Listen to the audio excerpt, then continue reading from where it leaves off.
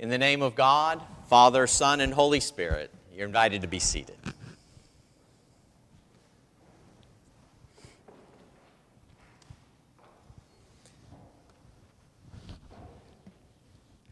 And the people said to Moses, "Pray to the Lord to take away these serpents from us." Moses prayed. The Lord said to Moses, "Make a poisonous serpent and set it on a pole."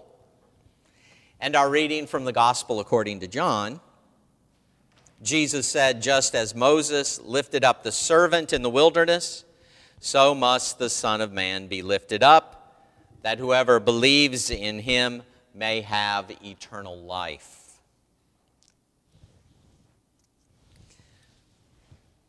I knew exactly what I would do in the case where I am alone in the old West high desert and I get bitten by a rattlesnake. I would quickly pull out my Bowie knife, cut off my shirt sleeve, make a tourniquet so that I could keep the poison from going up my leg.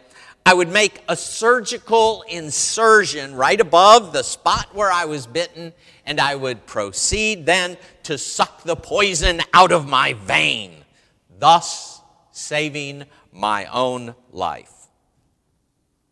Well, that was the imagination of a suburban kid who had watched too much Gunsmoke. I had planned it all out what I would do in the very low likely case that I was ever bitten by a snake that was poisonous in my little suburban neighborhood. Snakes, however, have a mythical power. They are unseen and potentially dangerous when you stumble upon one. Only experts seem to know the difference between the poisonous ones and the ones that are helpful to humans. Regardless, they seem to hold a potential, or at least we carry a fear that they strike into us, that they'll do it when we least expect it. And their bite, for us, it seems, is always potentially lethal. Snakebite stories are common in the lexicon of myths. You probably know about Patrick, who led all of the snakes out of Ireland. You may even know about the caduceus, or the pole that you might see outside of a doctor's office that has two snakes that are intertwined, saying that this is a medical facility. That actually comes from the Greek god Hermes, who used his staff to break up a fight between two snakes, and they became entangled, and forever it became his symbol of that god. Or in the Middle East, in the Phoenician world, the god of healing was Asclepius. And you may know Asclepius's symbol is the single serpent wrapped around a staff.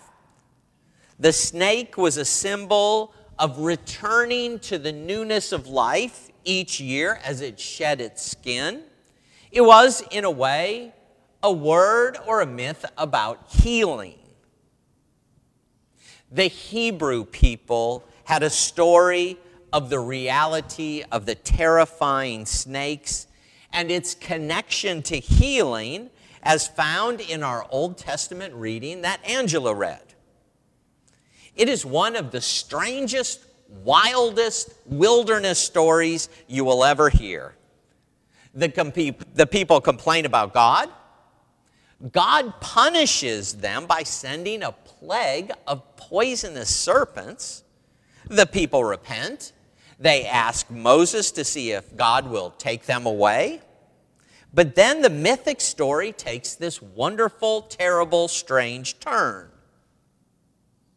Instead of driving away the snakes like St. Patrick, Moses is told to make an image of a snake and put it up on a pole, a kind of an idol, if you will.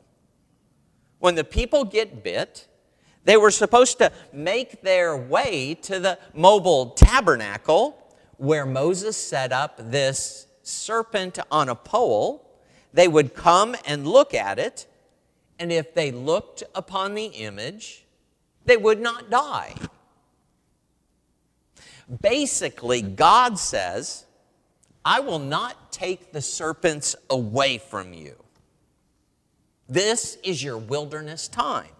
Instead, I will give you a way to be healed even in the midst of the serpents that lurk around you. This kind of story doesn't fit real well into our thoughts about God. Isn't God supposed to be the one who supplies manna or gives them water from a rock? Isn't God the one that gives them the way of escape through the Red Sea splitting? Well, yes, those are a part of the story. There are times when it seems God makes a way where there is no perceivable way. But there are times when there are unseen serpents around and we get snake bit by them. I think it's a real life parable. It's a myth that we sure can understand. For us, it straight out says, in your life, in your work, in your relationships, you are going to get snake bit at some point in the journey of your life. Basically, you can pray all you want, but God doesn't take serpents out of our life. You are going to get snake bit at some point. And the truth is that there's not a lot you can do about it. But then the question of faith is raised. What are you going to do when you are snake bit in life? Life truly does offer a lot of places that God doesn't open the waters before us and let us walk through on dry land. Sometimes we get tripped up. We get blindsided by something unexpected. We get snake bit. This pandemic certainly has hit us unexpectedly. But we are asked to be faithful in the midst of what we are doing in the midst of it. Even now, you see, as we reopen our doors, I'm behind a plexiglass to keep my preaching spit from hitting all of you because it carries a virus. We have pews that are roped off to keep us from breathing on one another. We are wearing masks to keep us safe. It's as if we are saying, what are we going to do when we are snake bit in life, in a church, in our world? It goes beyond a pandemic. It touches our relationships in life. People are unpredictable. We don't know what they will do, and sometimes we don't even know what we will do. It causes confusion and strife. Jobs and careers often go askew from our best plans. Sometimes we are left with a pink slip in our hand, and we're blindsided by it. Sometimes the doctor says, "I'm sorry." Other times our dreams are shattered. There are so many places where our life can be bitten, can strike us when we're not expecting us, and we can only say, "God, why didn't you stop it?" But for some reason, God doesn't. And that's where trust in action becomes a response of faith. It's what Jesus says to the religious leaders of his day. Our reading from our gospel picks up when Jesus says, in maybe the best known passage, just as Moses lifted up the servant in the wilderness, so must the Son of Man be lifted up, that whoever believes in him may have eternal life. Because God so loved the world that he gave his only Son, so that everyone who believes in him will not perish, but have eternal life. Jesus used the story from the Old Testament, that strangest story about serpents and a bronze serpent on a pole. And he makes the analogy that he too must be lifted up on a cross, so that all who follow him will look to him for the healing when the world bites us and we can't do anything about it. The Son of Man is lifted up on the cross to bring healing into our life when we cannot avoid it. When we can't see any possible way out, God helps us go through it because of the presence of Christ, who came to this world to be with us. And as he ascended, is seated at the right hand of the Father, he comes to us in his living Spirit.